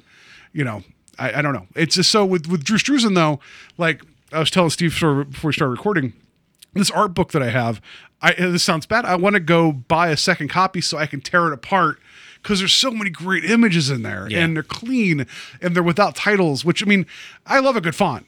Don't get me wrong, but there is magic in his work, and Steve could probably speak more to the technique, because I didn't realize, and there's this wonderful documentary. You can watch it on Vudu right now for free. There's some ads. It's not like as bad as I thought it was going to be with the ads. Like it was a little bit in the beginning and then towards the end, but it wasn't like every 5 minutes there was an ad. It was actually decent. And it's actually also available on Tubi as well. You can watch it there too. There you go. So a wonderful documentary about his life and his work. And watching it the first time originally, I never realized how much mixed media he uses to make the things he makes. Yeah. It's part of it's from like not having money and just using whatever you have to get the job done. So he grew up very poor and doesn't waste anything. So he came up with a lot of techniques to stretch materials out to keep working. But his use of like color pencil, acrylics, like airbrushing and some other stuff to do what he does, I didn't realize that he had to have so many different techniques to make something become a complete piece. It blows my mind.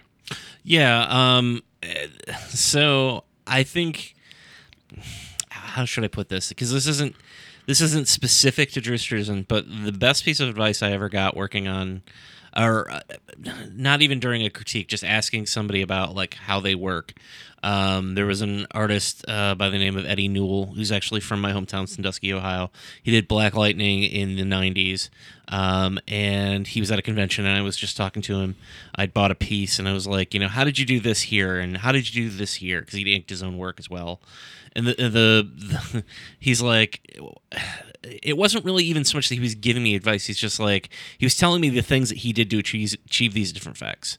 And I was like, oh, you can do that, you can do that. And he's like, use whatever you can to give the best piece of work that you can. Like, meaning that, like, if you have an old crappy brush, but you like the way that crappy brush gives you a specific texture, use that.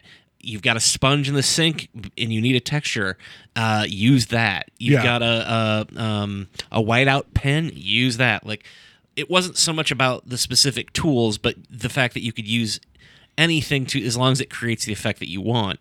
And Drew's motto was pretty much that. Yeah. I hadn't really connected the two until you actually were just mentioning that. And, I think it's very interesting the way that he approached certain things. In the documentary, he mentions that, I never sharpen a pencil because I'm always drawing with it this way. Mm-hmm. And he uses it on its side and will tilt it around and move it around so it's always got a fine point. Which is, I'm the opposite, where I always just use the flat end of the pencil. And I'm like, well, I don't know why I don't do that more. I don't think to. But also, he was talking about working with another artist, and one of the benefits for him was just seeing how an airbrush worked. Yeah. You know, and then that became part of his arsenal. I mean, it's everything from colored pencils to acrylic paints to airbrush to I'm sure he uses sponges and things for techniques. I mean, he puts everything in the kitchen sink, at least not into the poster, but I mean the techniques and the materials that he uses. He will do everything that he can, whether it's a spatter. I'm sure he's got a thing of toothbrushes that he uses for spatter. I'm sure he's got, you know, different colored pencils that he uses for specific colors. And I just I'm always amazed at what he creates with the different things that he uses. Well, and that, like, so I always fooled thinking that this was all painted. Like, I don't know. Like, just I look at it, I'm like, yeah, that makes sense. You know, like I've done art in the past. I can't prove it now. And Steve's, you know, streets ahead. And I'm going to keep using that. By the way, R.I.P. Leonard from Community. Did you see that? I saw that. Yeah. My favorite Leonard gag was him eating potato chips and then reviewing them. But go yeah, on. yeah. He also did it with what was it? Frozen pizzas. Yes. I think it was. No, so like you're leaps and bounds ahead of me. But I mean, I did stuff in high school and college, so like I'm familiar with media. Don't get me, like, I'm not like oblivious to it, but when I see his work, I'm like, well, that's all painted. And then there's actually a DVD you can buy now. It's like expensive, and it makes sense because it's Drew, like basically his masterclass of how his techniques of doing things. There was a video that was online a long time ago of him working on a Hellboy poster, and I'd see him like drawing with the colored pencils on it and actually getting like the nice, like, you know, reflective light or the highlighting of different parts.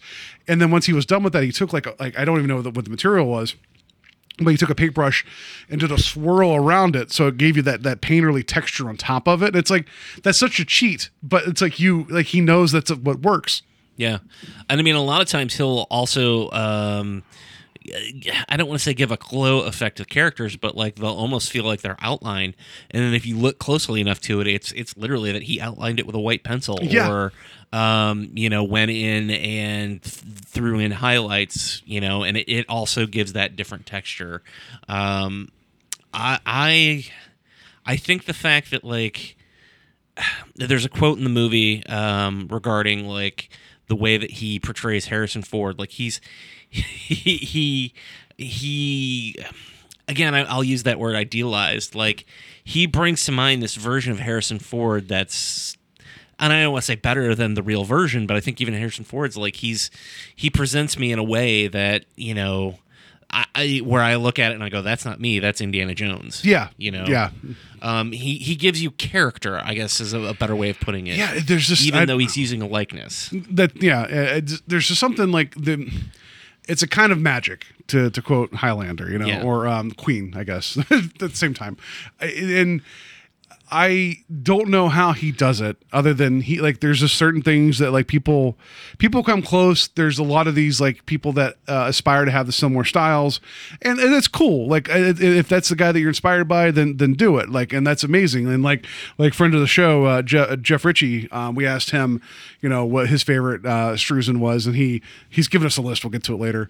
But he's like, this is one of my heroes. You know, and you could tell with his work, like, and Jeff does awesome stuff, and it's like, but you could tell that there's an inspiration. Once, you know, not that I wouldn't have not been aware that someone who loves painting like he does, and some of the pop culture stuff he paints, obviously you'd be like, oh, you must like this too. But I did not know to what degree, you know. So, and that's awesome. And I feel like there's other people out there that are inspired directly by his work. It's just, there's something. It's hard, like we talked with the quote from the book about how he evokes a feeling, and you mentioned it. Is there any first run movie posters of the past 5-6 years that come to mind that you're like, you know what, I want that poster? I know I'm putting you on the spot. I'm trying to think myself too. You know, I feel like not Logan, but the Wolverine had a ink wash poster. Yeah, that was pretty cool. But I don't know if that was the one that was in the theaters. Yeah, I don't know if it was the one that was in the theaters either, but I remember seeing that. And to be perfectly honest, if I do see a poster that I'm like, oh, that's an amazing poster, I want that, it's usually from like a specialty company like Mondo or... Yeah. Well, then there was also the special not special edition, but like when Shape of Water came out, there was the hand drawing of the two characters that was really, really cool looking. Yeah. But that wasn't that wasn't the poster that was in front of everybody. It's very rare where I see a poster anymore that I'm like, oh, what an amazing poster. Yeah. Usually it's just like, oh, that's coming out. Like because so like we talk about this poster, like his work evoking a feel. So they're like doing what we've been doing with the Year of the Knockoff and now with Canon and everything. It was a different marketplace then, and you had to have that thing that caught your eye and it's like, I'm going to go see this film, right? And like so, and when I was even doing like the Year of the Western, some of the spaghetti Western posters are ridiculous, but it's like, I don't know what's going on, but this movie looks bonkers. I want to go see it, and it's like, and I don't get that anymore. I don't get that whole like, this is enough that makes me like, I'm curious as to what happens next, like, so I know that sounds like the get off my lawn thing, but for being in this amazing moment and technology and access to ease of use, like we just talked about though with the Google gaming thing, like there's so much creativity out there now and there's so many cool things being made right now. Why does it feel like at the very, very top, you have to make it like for the widest distribution, which I mean, I get it to a degree, but if you're this confident in your product, wouldn't you want to make something that's just memorable? Like, how many like goddamn Jaws tattoos I see, like in things with people getting like stuff from then, like, what do you, Jaws, the James Bond villain? Yes. Yeah. No.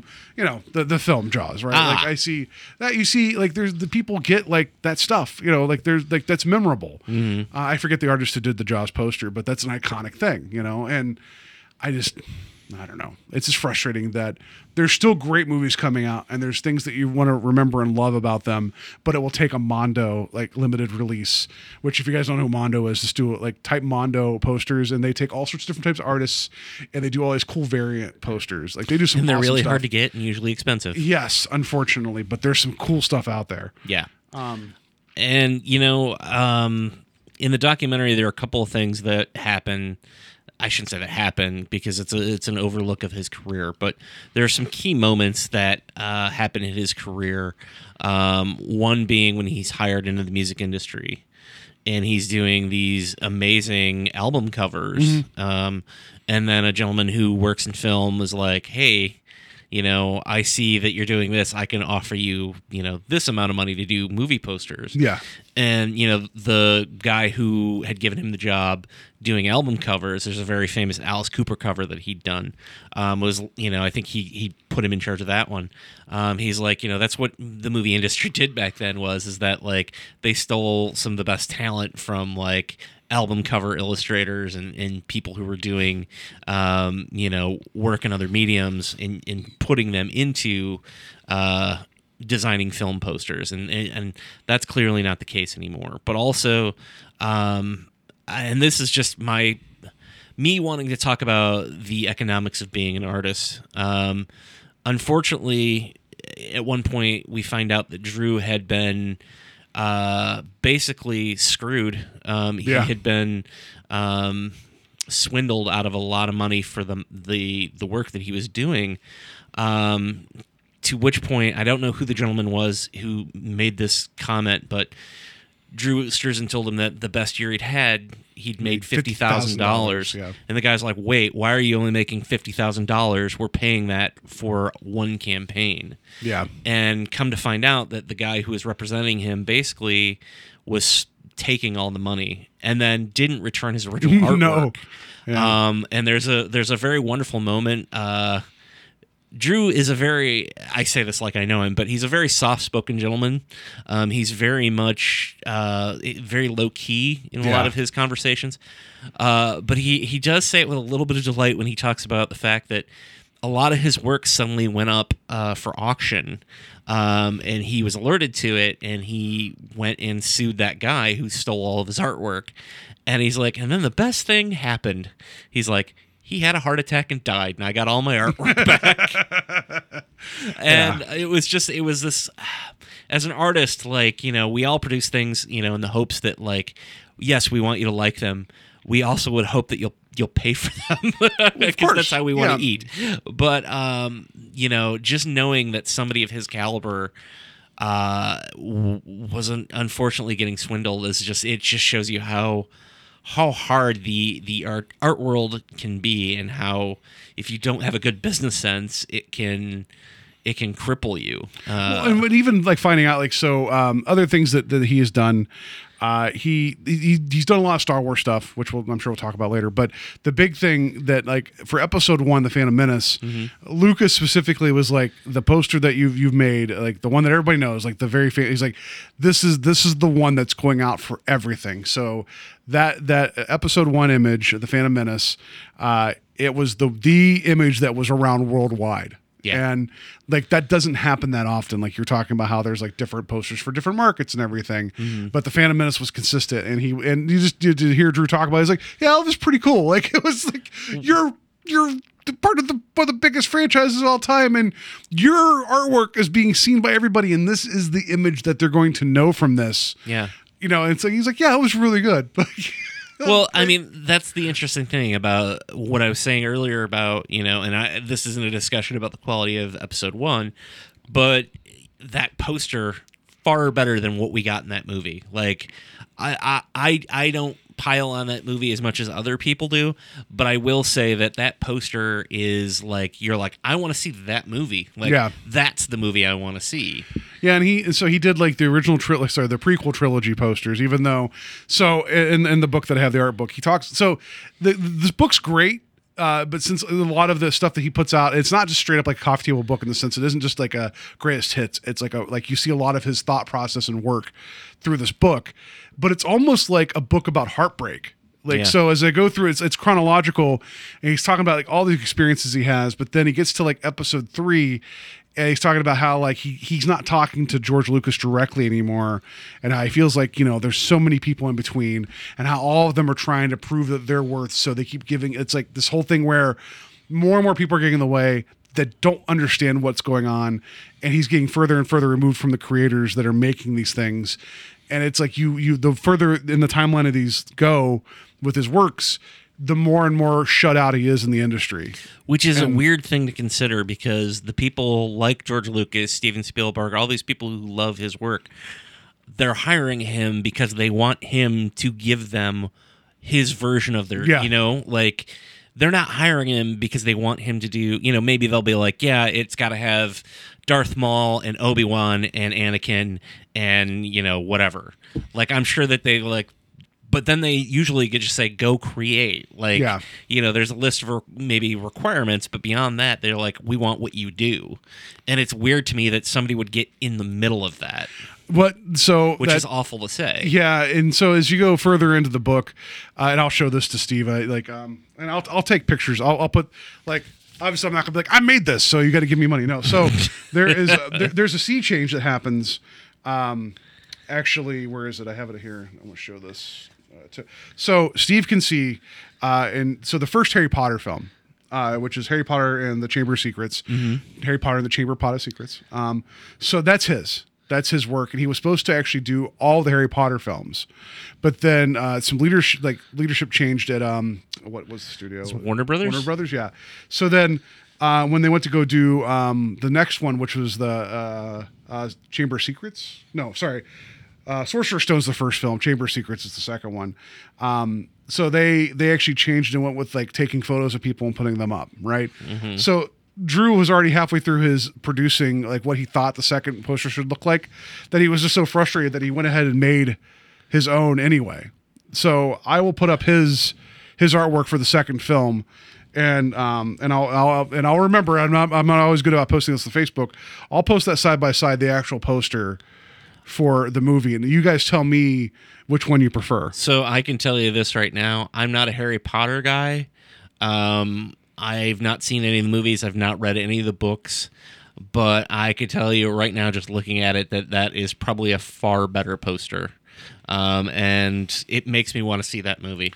Yeah. And so I mean, it does. And I'm going to just Google this right now, because this is good radio. No, I'm going Chambers. No. No. So Steve can see Chamber of Commerce. Oh. Yeah. Let's see here. That's not the right thing, but I'll fix it in a second. All right. And so Steve has now seen the Drew Struzan one, and now I'll show you the actual poster. It was this. That was the poster. That was the worldwide poster. Oh my God, that's. But so you can see that. So they use the photos, and you got Dobby the elf, and look, he's holding a sword, which I'm guessing is part of the movie. So you can see that even though this is not the same composition and it's using photos, they're still trying to capture what Struzan does. So looking at that, what that reminds me of is when I was a kid, you would get the Weekly Reader. Was it the Weekly Reader? I think it was called. Long story short, there would always be like poster books. So like maybe you'd get a poster book on Back to the Future. And because they're like, well, we've got to have more than just, the poster image, we'll make posters out of like images from the movie and throw them in there. That looks like that should be stapled in the middle and be part of some sort of poster book that was, $1.98 in the Weekly Reader. But then you see like later on, like the Prisoner of Azkaban, and then like oh my God, that's awful. Yeah, it looks like a stalker person. But like that's what they ended up doing, and it's like, and you could tell that it's almost like they're like, oh, well, we got this guy that he knows what he's doing, but we'll show people like, oh, this is what he did. Now go do that, but with photos. And it's like, it doesn't work. But with Harry Potter, though, like it was going to be such a big franchise anyway that they probably could have just like thrown a stick figure up there with the words Harry Potter, and the movies would have made their money. Right. So they know that. So they try to cut costs on the marketing side, and instead of actually making like an indelible brand, because wouldn't you imagine there's probably people out there that love the Harry Potter series so much that they have posters like these up somewhere. Yeah. But how much better would it have been to have like 7 Drew Struzan like Harry Potter compositions, like we talk about Star Wars. He did the special re-release images, that triptych of the 3 of them of what was it? I forget what was the re-release for. What was the reason for that with the special editions? The special editions. That's it. Yeah, those are awesome. And it's like I want those. So I know that like, it sounds like we're talking in circles of like he's a great artist. We like his stuff. It's like there's so much marketing now. It's like, yeah, I'm going to go see this. I'm engaged. I'll go. But it's like I feel like we just keep talking about this is the memory. This is like the melody that floats through your head of a song that you like. You may not know all the words, but like you like it and you'll hear it. And yeah. Well, I mean, on the topic of Star Wars, and like this is not a discussion about the films themselves, but Disney should really be ashamed of themselves that something like Star Wars isn't getting, and I realize that he says he's retired, but I'm guaranteeing that, he would do it for Star Wars or the right amount of money. But like episodes 7, 8, and 9 should have Drew Struzan posters. Well, 7 kind of has one. Yeah, they did a composition with him or something, and it's like, but even in like later in this book too, he talks about how he didn't like the idea of leaving his house and driving to go work on a computer, and it's like he shouldn't have to, right? So because it's not how he works, and the results speak for themselves. But yeah, like so. And I'm going to say this right now. I know they're making an Indiana Jones 5. That poster better be a damn Struzan poster. Yeah, I would think so, because as much as Crystal Skull's maligned, it's a cool poster. Oh, it's a great poster. Yeah. Like Thomas Jane said in the documentary, because they brought him in because he obviously, there's so many people in this documentary, like it's crazy. Everyone's like, no, we'll talk about Drew. But yeah. I mean, Drew Struzan essentially played a version of him in The Mist. Well, Tom Jane played kind of, yeah. But he was talking about like, he was going through an art book and he pulled up the Masters Universe poster. He was like, I want to see this movie. Not like I never saw this movie. Right. So he's like I saw the one that came out. I didn't see the one that's on this poster. Yeah. And so for something as bonkers and as variable budget that was Masters Universe, Drew Struzan made a badass poster for it, and it makes you want to watch that movie. So I just again this may not be the thing that revs your engine in terms of like why you like movies or whatever, but I'm willing to bet that like when I say Back to the Future, what do you think of? It's like you think of the image of Marty outside the DeLorean looking at his watch with like the what just happened look. Like that is him. That's Struzan's composition. That's his artwork. Like you can't separate that, you know? And like, so I guess I just got to say, it's like he's still around and we just need to appreciate. I feel like the 80s wouldn't be as looked back as fondly in certain ways if it wasn't for his artwork. Like, yeah, I mean, the movies that you love, take a look at their artwork, and I guarantee you most of those posters are going to give you warm, fuzzy feelings because of your association with that poster and the movie. And even some movies that you probably didn't like that much, like, God, that poster is so much better, you know, in the case of the Masters of the Universe. That poster's far better than that movie was, but man, that's a great poster. Yeah. You know, it evokes a feeling, and that's the thing, you know, and I guess, you know, it's I'm not in marketing, and you want to get somebody interested in your film, as long as they're buying a ticket, maybe you don't care, but like, the posters of Drew Struzan evoked a feeling, whereas now it's just, here's who's in it, here's when it's coming out, go buy it. Yeah, or you get like the teaser poster. Like, so to go back to Aladdin, the first teaser poster was of just the lamp, which, by the way, if that was your final poster, like I would still be kind of okay with that because it's like that's hinting at something, and maybe you don't need to reveal every bit of the movie in the poster as well, you know. But I'm just trying to think, maybe Cloverfield. That was very evocative because I it's don't like, remember the Cloverfield poster. It's of, you just see in the distance, you just see the Statue of Liberty with its head missing, and you see kind of like some destruction in the background. Maybe that was one of them, you know, like even I still have not seen Kong Skull Island, but that was a cool looking poster. But you know, I think it was trying to evoke that kind of, like, it is definitely a genre like specific type piece. It's frustrating because I love going to the movies, and I do like seeing. I feel like there's more effort put into the big like 3D cardboard stand up stuff that happens. Some of those are pretty interesting looking. Yeah, but that's not the poster, right? You know, so yeah, I don't know. It's hard for me just to get across how much this means to me in terms of like his impact, and I still will probably not understand how much he has affected my appreciation and love of movies growing up. I don't think I ever will. You know, because it's like you grow up, you just absorb it because it's there. You don't think about what went into it. You know, and yeah. Well, you know, instead of talking about the man, maybe we should go through. I asked Paul before we started to think of what his top 5 posters are by Drew Struzan. Yeah, and I would do the same. So maybe we should go through those and talk about how we feel about those posters. Do you want to do them separately, or do like your number 5, my number 5? There might be some overlap, but okay. So you said you reached out to some people to get some. Do you want to do that first? I don't know. Okay. I don't know how I want to do this. Okay, so yeah, I reached out to a couple of artists, some artist friends, and ones that I knew were fans of Drew Struzan, and asked them to, you know, I just mentioned that Paul and I get 5, but I asked them to pick their favorite, just one, and just to give you a little bit of, you know, I don't know, a little bit of a flavor, just that's something different than just myself and Paul talking. But the first one here, this is from Justin Stewart. Justin Stewart is a comic book artist. He's worked with Jim Mahfood. Some of the books that he's done are Miami Vice Remix, Girl Scouts. He's done the Clerks comic with Jim Mahfood. He did Howard the Human and Web of Spider-Man at Marvel. He's even worked on Little Depressed Boy.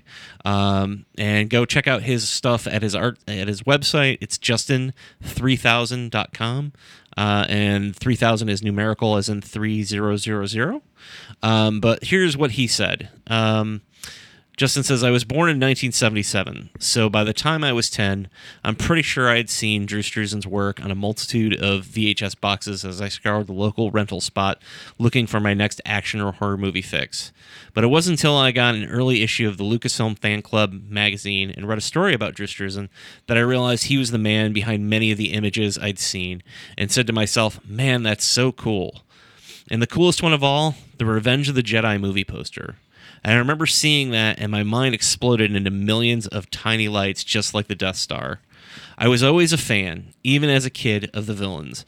They always looked cooler, sounded cooler, and had a bravado about themselves that appealed to me.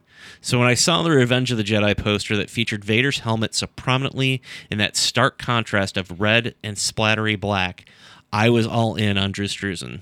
And the smaller figures in the lower right of the poster fascinated me because here we see Luke with his back to us on the defense and cast all in silhouette, whereas Vader was nicely rendered and has the high ground. Wonder where that comes into play later.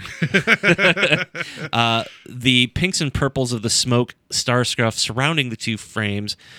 I'm sorry. The pinks and purples of the smoke star scruff surrounding the two frames within the whole of the composition without being too distracting from the main helmet image that makes the entire poster read perfectly. As an 11-year-old kid, I had no idea of any of that shit that was going on. Art school was still in a galaxy far, far away, so I didn't have knowledge or vocabulary to describe what it was that made me so into that image. All I could say then was, man, that's so cool, and I think that statement still holds up. Nice. Yeah, thank you for giving me that quote, Justin, and I think that you described that poster perfectly. And that's what we're talking about when we say evoking a feeling. You know, Justin was going on about how he didn't have the artistic vocabulary to talk about it, but he got an impression and a feeling from that poster, and it far succeeded anything that, you know, a photo of Darth Vader would have done. The next one here, this is from another friend of mine, Jake Murray. First, I just want to say Jake is a painter. He's a phenomenal painter. He's worked for Dark Horse Comics, Heavy Metal Magazine, Fantasy Flight Games, Bethesda Softworks, and Lucasfilm. Go to his website, murr-art.com. Murr is spelled MURR-art.com. Please go check out his work. He's got so much cool artwork on there, as does Justin's, if I didn't say that earlier. But this is what Jake told me. His favorite piece was the Star Wars Special Edition triptych. The first piece I remember seeing of Drew's that really struck me wasn't actually a movie poster at all. It was the cover he illustrated for the Star Wars novel Ambush at Corellia. I bought the book solely because I was blown away by the cover art and wouldn't actually read it until a number of years later. But when the Star Wars Special Edition films were released in theaters, Drew's poster work for them had me completely enamored. As a third grader, I was in college, he was in third grade. I hate myself. As a third grader who'd only ever watched Star Wars on VHS tapes, the explosive color and dynamic compositions of Drew's posters perfectly captured my excitement for these movies and cemented in my mind his work's place as a part of Star Wars canon. The way the three individual posters work together to form one massive composition encompassing the entire original trilogy really showcased not only Drew's exceptional design skills, but his ability to communicate a compelling story. Yeah, and you find out that he actually did each one of those like independent. By memory. Yeah. That's It's insane. The next one here is from our friend Jeff, Jeff Ritchie of Fred Paints. We're going to talk a little bit more about him, I'm sure, later in the show. But Jeff says, I love the Star Wars triptych he did for the Star Wars Special Editions.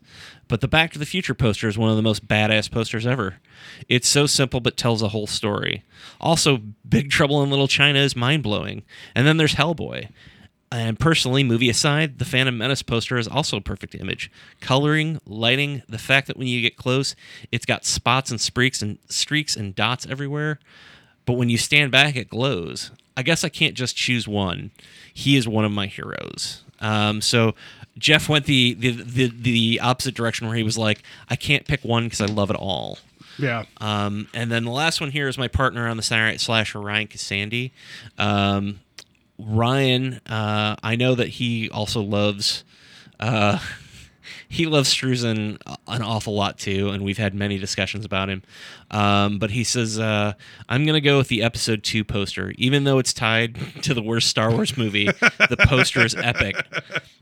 For him, also an honorable mention is the Black Sabbath, Bloody Sabbath.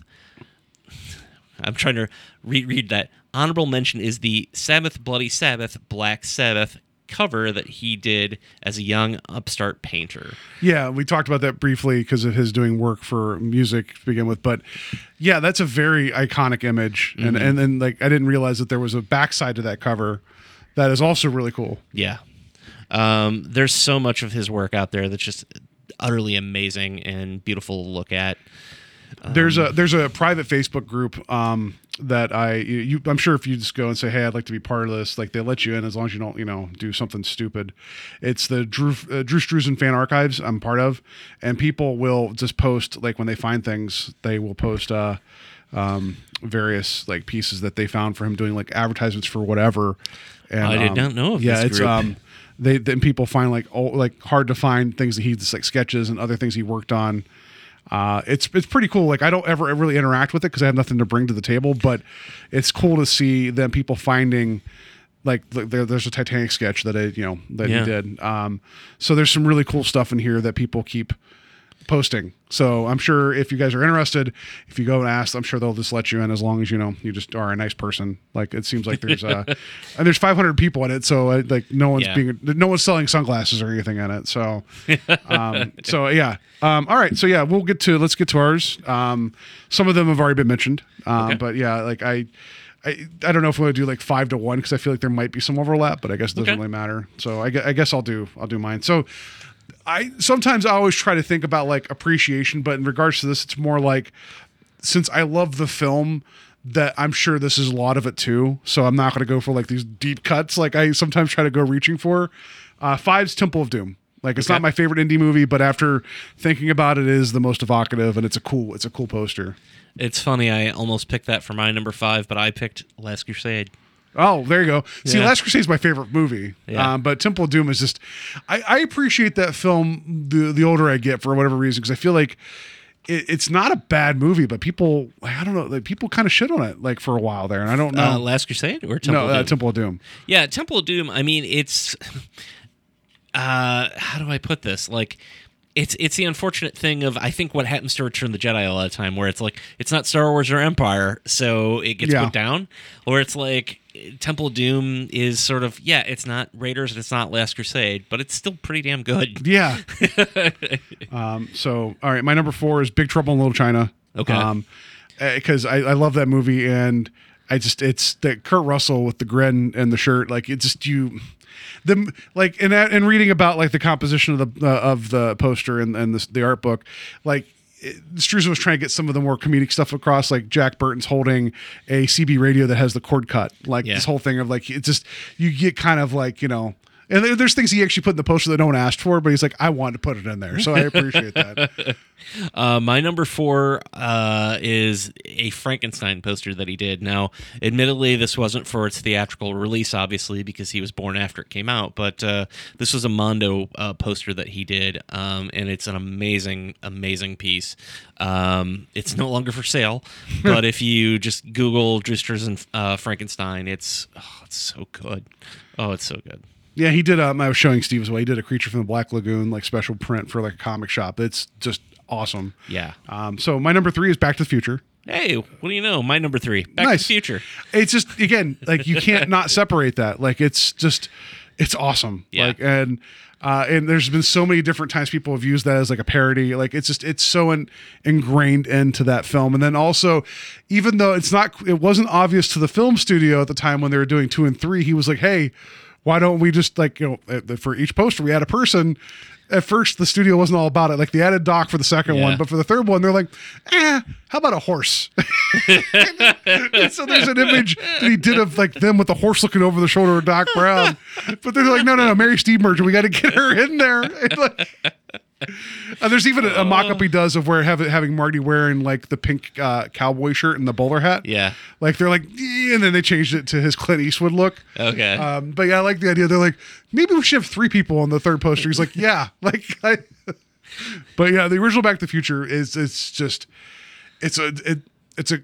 can't unsee it. It's iconic. It is the movie. It pops in your head whenever you think of the movie. Yeah.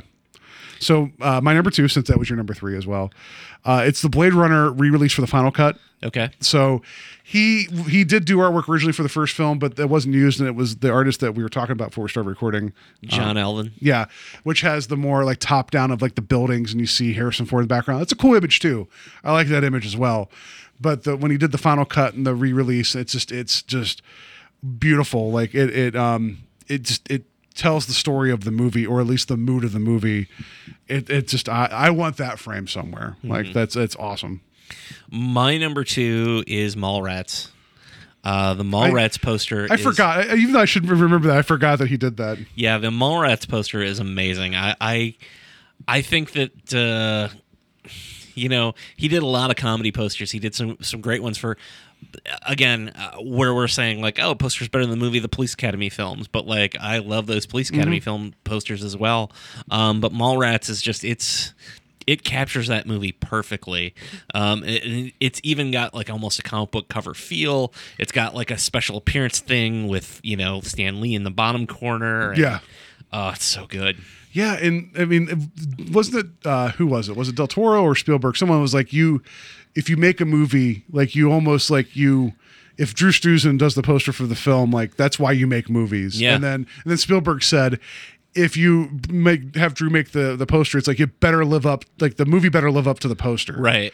So that's Spielberg saying that, you know. So yeah. So my number 1, if anybody knows me, it's very obvious. It's The Thing, which is very different stylistically than some of the other posters we've been talking about. Yeah. And there's a reason for that. Like he had no idea what was in the movie other than he'd seen the original, and they're like, "Yeah, can you have this done tomorrow?" And he's like, "Yes." And so. But it's something about that, like there's not a scene in the movie where you have a guy in a parka with light shooting out of his face, but there's just this feeling of isolation and like unknown and just terror because it's like you can't see, and it's just it gets the feeling of that movie, and it's something that I've never been able to separate from the film. Is like I love that poster, and I do need a print of that, but yeah, it's just awesome. My last one, we've already mentioned a couple times, so we don't have to talk about it too much. Goonies. That Goonies poster is amazing. It almost made my list just because of the perspective on that. Yeah, it's insane. crazy. Yeah. But Masters of the Universe. I can't think of another movie with a better poster. Like, and we're going to talk about Masters of the Universe later in the year, but that poster is amazing. And obviously the film doesn't live up to that, but it makes Dolph Lundgren look heroic, and it makes Frank Langella look like terrifying. Yes, like they're both powerful. They are both, dare I say, masters of the universe. It's what you would want from that movie. Thomas James put it best. I want to see that movie. Yeah. So. All right, that's going to do it for our talk about Drew Struzan. Like, you should. So, also to speak to his humility, he actually has a page on Facebook, and he doesn't post to it, but people post things. There was like 3 pictures of him just looking really embarrassed and gracious because of all the birthday wishes that people sent him. So it's like he doesn't have to post that on Facebook, but someone took a photo of him like almost covering his face with his hands because he couldn't believe it. So. I think this part of social media has like shown a lot, like that he knows that he's truly loved and appreciated. And again, if you have a passing interest and you might love these things, but you may not know why, just take a moment, like watch the documentary or just Google like his name and his artwork. And even though there's some out there that aren't his, that people try to say are his, you can see it when you see it, and just appreciate. Because I mean, there's never going to be another one of him, and there's other poster artists. Obviously, I know Steve, you said you wanted to mention a couple of them. I was just going to say, absolutely, Drew's top of the list. I love his work so much, but there are a lot of other artists out there who've done poster work that I would encourage you to look into as well. Jack Davis, who was a EC Comics artist and did everything from Mad Magazine to TV Guide, did a lot of screwball comedy type posters back in the 70s and I think some of the early 80s. I just got caught up.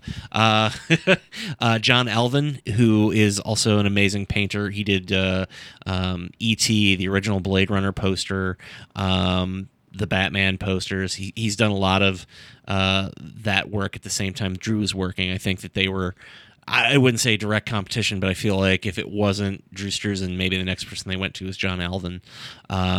And you'd mentioned Saul Bass. Yeah. Not only just a wonderful designer or artist, but also a designer. There's so many logos. The guy, you didn't realize, but his most famous thing to me is his poster for Vertigo. Yeah. Hitchcock's Vertigo, which is there. It's his style when it comes to that stuff is very distinct. And but again, it evokes a feeling, and you just get the sense like of what it's all about. Yeah, and I would also say look at some of the stuff Bob Peake did. Most notable, he did the Star Trek, I believe, 1 through 5, those posters. And that Wrath of Khan poster that's my number one non-Drew Struzan poster. I love that poster so much. Yeah. All right, so if you guys have some Drew Struzan posters that you love, just post on our Facebook. And throw please, up some Drew Struzan work, because we would love to see it. Remind me to do the side by side with the Harry Potter. Like, I don't want to forget that. And so I'll show people like what I'm talking about. But yeah, you can put that on Facebook. We're Invasion of the Podcast. We have a blog, invasionofthepodcast.com, where I am rambling my way through some canon films right now. So if you want to see some really stupid gifs and some stupid words about Treasure of the Four Crowns or New Year's Evil, go check it out. Like I literally was like, what was the other film? I'm like, oh, that one. Yeah. So yeah. So you can find us there. You can find us on iTunes, Stitcher, Podbean, Google Music, wherever you find your podcast. If you could rate us and review us, that would be great. I know iTunes makes it easier. Stitcher, you go like physically on the page, you can find it and rate it. That'd be wonderful.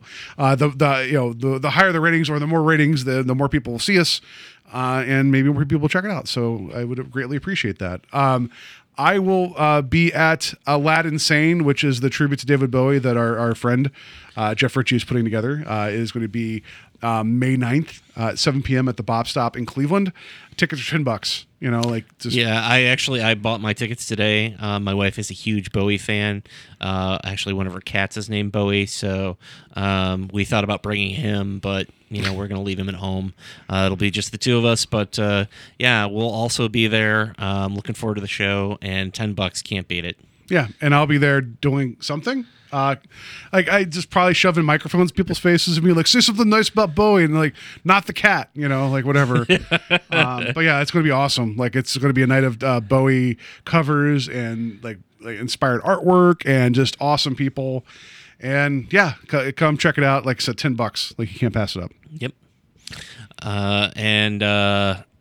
We're on to me now? Yeah, I was about to drink some more beer. I was like, yeah, and Steve, how can people... No, we're going to talk more about...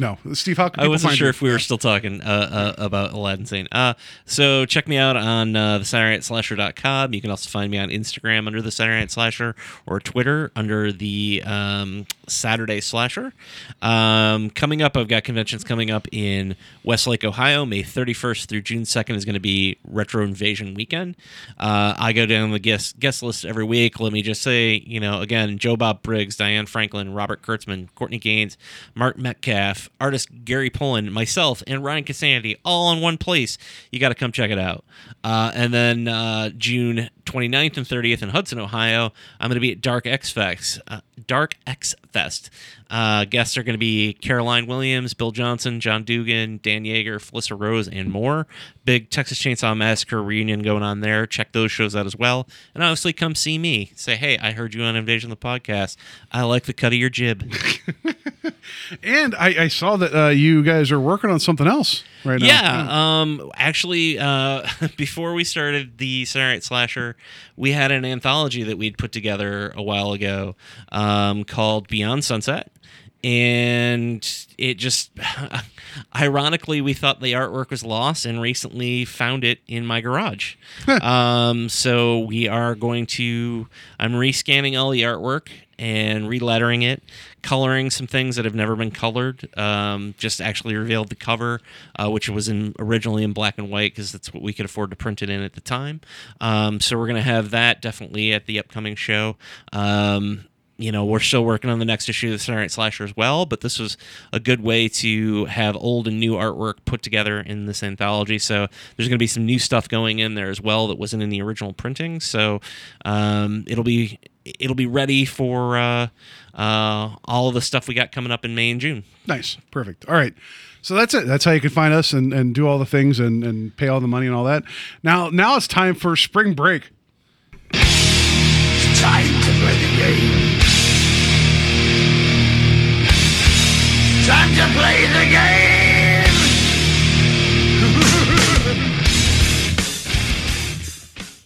Spring break. Woohoo! Woo! My wife does that every time, no matter where we're going for vacation. Like it could be October, and she's like, "Woohoo! Spring break." So here's a really nerdy side story. So like talk about World of Warcraft earlier. There's was every month there's this like fair that shows up called the Dark Moon Fair, and it shows up like once for one faction like in 1 month, and then I'll show up for the other faction another month. So it used to be like kind of like travel, like a circus, right? And I just remember one of the times early on when I was playing that game, I went to the fair. All I had was put my boots on my character and a cape. So it was just him running around in his underwear. And I just kept yelling spring break in the game and running around. And people were getting annoyed, but I'm just like, spring break. And they were just like, shut up. So, because I would never do that in real life, but I definitely was running around with just underwear, a cape, and boots. And I really kind of want to live my life that way. I was going to say, next cosplay. Yeah, because you can drink alcohol in the game and get drunk. And it's like, so you can see, and like when you type dialogue, it comes out like a little bit of gibberish. And it was just like, I look like this drunken idiot with a cape running around this fair, and I don't regret it. So anyway, that was my virtual world, not real world. So yes. All right. Well, today's the first day of spring. Yes. And thank whatever deity you believe in. We technically don't get spring break anymore since we have jobs in real lives, unfortunately. Yeah. We don't get spring break, but I figured what a great way to bring in spring by having a quiz about spring break. So I'm going to test your mental knowledge of spring break. Okay. Alrighty. So I think this first question, particularly for our generation, I think MTV was pretty much synonymous with spring break back in the day. But the first MTV televised spring break was in what year? 1984, 1985, 1989, or 1991? 91. It was 86, oddly enough. Oh, okay. So pretty early into their run, which, back then I remember it specifically being like just a lot of shots of people like drinking and hanging out on the like by pools and stuff. Yeah, because were they in Lake Havasu at that point? I know that was like the big thing for a while. I feel like it was Lauderdale, but I could be wrong. Okay. The second question here. Was Dan Cortez there? I'm sure he was at some point along in with Pauly downtown Shore. Julie Brown? Yes, Pauly Shore, downtown Julie Brown, Dan Cortez. And Kennedy before she got weird? Yeah. Yeah. This is the second question is actually related to the first. During that first year, what band performed? Was it A, Run DMC, B, Dexy's Midnight Runners, C, Beastie Boys, D, Mr. Mister? Oh, 86. I'm going to say Beastie Boys. You are correct, but also Mr. Mister. I gave you two options in there, which is a weird, combo. Like, who is going to take these broken wings? Yeah. That's all I know about Mr. Mister. Yeah. Alrighty, so this next one here is similar, but it's actually about the beginning of actual spring break. So when did modern spring break start? Okay, and there's a little bit of history with each of these. So number one is 1929. Spurred on by the Great Depression, spring break was initiated as a way to take the public mind off of the economic crisis and encourage spending across the nation. Number two, 1936, a swimming coach at Colgate University brought his team to Fort Lauderdale to train. As a result, an annual swimming competition soon followed, as well as swimmers' less aquatic friends coming along. Whatever. C. Yeah. 1945, after the end of World War II, the U.S. government initiated the idea of spring break as a way to get families back to normalcy. After the toll of the war waned, the children who grew up with the idea took over spring break as they reached college age. Or D, 1976, in an effort to increase sales, Anheuser-Busch ran promotional incentives to sponsor vacation destinations to college-age patrons under the guise of promoting fitness and health for recreational purposes. I none of those involve VD, so that's really what I'm confused about. Because I don't thinking of through popular media. I don't really think of spring break as something I see in the TV shows or movies of the 60s, because you think that'd be something that's an easy jumping off point for a monster movie or whatever, right? So I'm going to go to the 70s. Okay. It was actually 1936. It was the swim coach who that was the one team. I believed least, actually. Okay. I don't know why. That was the one that had the most facts, so apparently I did a better job of making up facts. The next one that I've got here is a pretty simple one. It's what is the average amount of alcoholic beverages and average male drinks on spring break? Is it 8, 13, 18, or 21? 21. You were close, 18. Yeah. So, I mean, I guess that's why they invented the 18 pack. I don't know. I don't know. I just feel like that's a low number for when we go to the Cinema Wasteland convention Coming up in a couple of weeks. Yeah, and I got a room there, so it might be more than 21. I don't know. We'll have to be sure to yell out spring break while we're there. Spring break, yeah. I have a cape and I have boots. And I could definitely have not pants. All right, you heard it here first, Wastelanders. It's just gonna. I don't. As much as it would be great to be like, why is that fat overweight man running around with his boots and a cape? I have a feeling that I don't want to be known as the overweight fat guy running around with boots and a cape. All right, I guess that's my job now. We'll take turns. Yeah. So the next question here. They'll never suspect two fat guys. With boots and a cape. It's like, it can't be just more than one. Yeah. Which of these is not Which of these is not the top destination for U.S. spring breakers? Is it A, Panama City, B, Cancun, C, Daytona Beach, or D, Detroit, Michigan? Detroit, Michigan. Yes, that's correct. This next one here. Which of these statements is true? Every year during spring break, a small number of college students die from falling off balconies. B, Cheetos are the number one snack of spring breakers. C, craft beer sales stall completely during the months of March and April due to beer sales of larger, cheaper domestic beers, Miller Lite, Bud Light, PBR, etc. Or D, in Fort Lauderdale, the number of reported genital-related injuries quadruples the number of injuries within the rest of the year. So which one of those is true? Yeah. Oh. Huh. What was the first one again? Every year during spring break, a small number of college students dies from falling off of balconies. That sounds about right. Yeah, that is right, actually. Okay. I just want to point out, suspiciously, you did not include Coors Light in your listing of beers. And we're drinking it this evening. I know. I just want to... Spring break. Yeah. I just like the fact that genital-related injuries would quadruple. I think that's probably also true. Like, I've seen Piranha 3D. There you go. And Jerry O'Connell doesn't quite make it, so... That's true. Yeah. This next one here. Which celebrity said the following? Spring is nature's way of saying, let's party.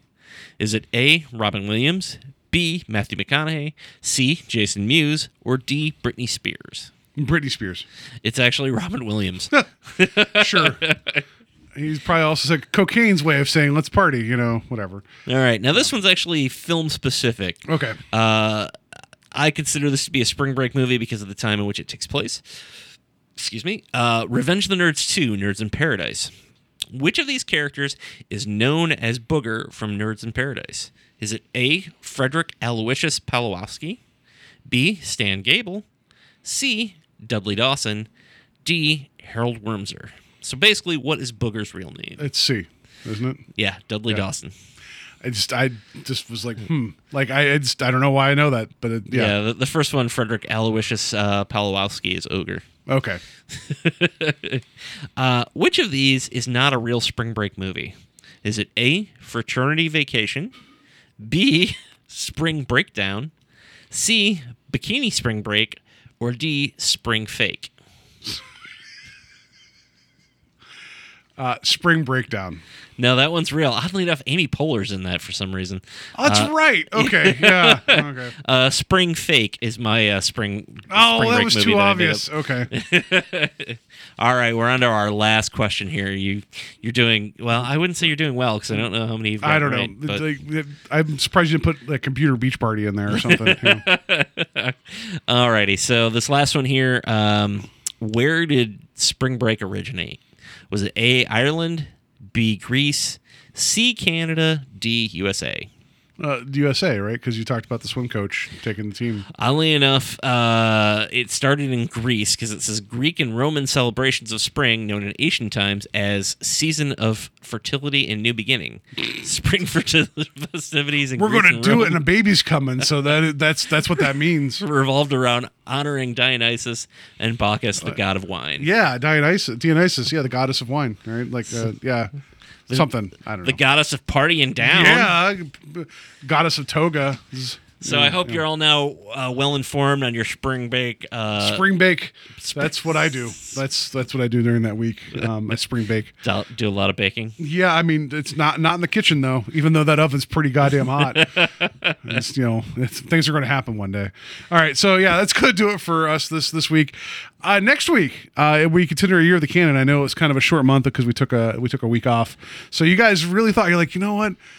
We just talked about canon. We're going to talk about some more canon. That's so right. We're going to do that. So This time we got Chuck Bronson. yes, we got Mr. Charles Bronson, Mr. Eating Chicken Out of a Can Bronson.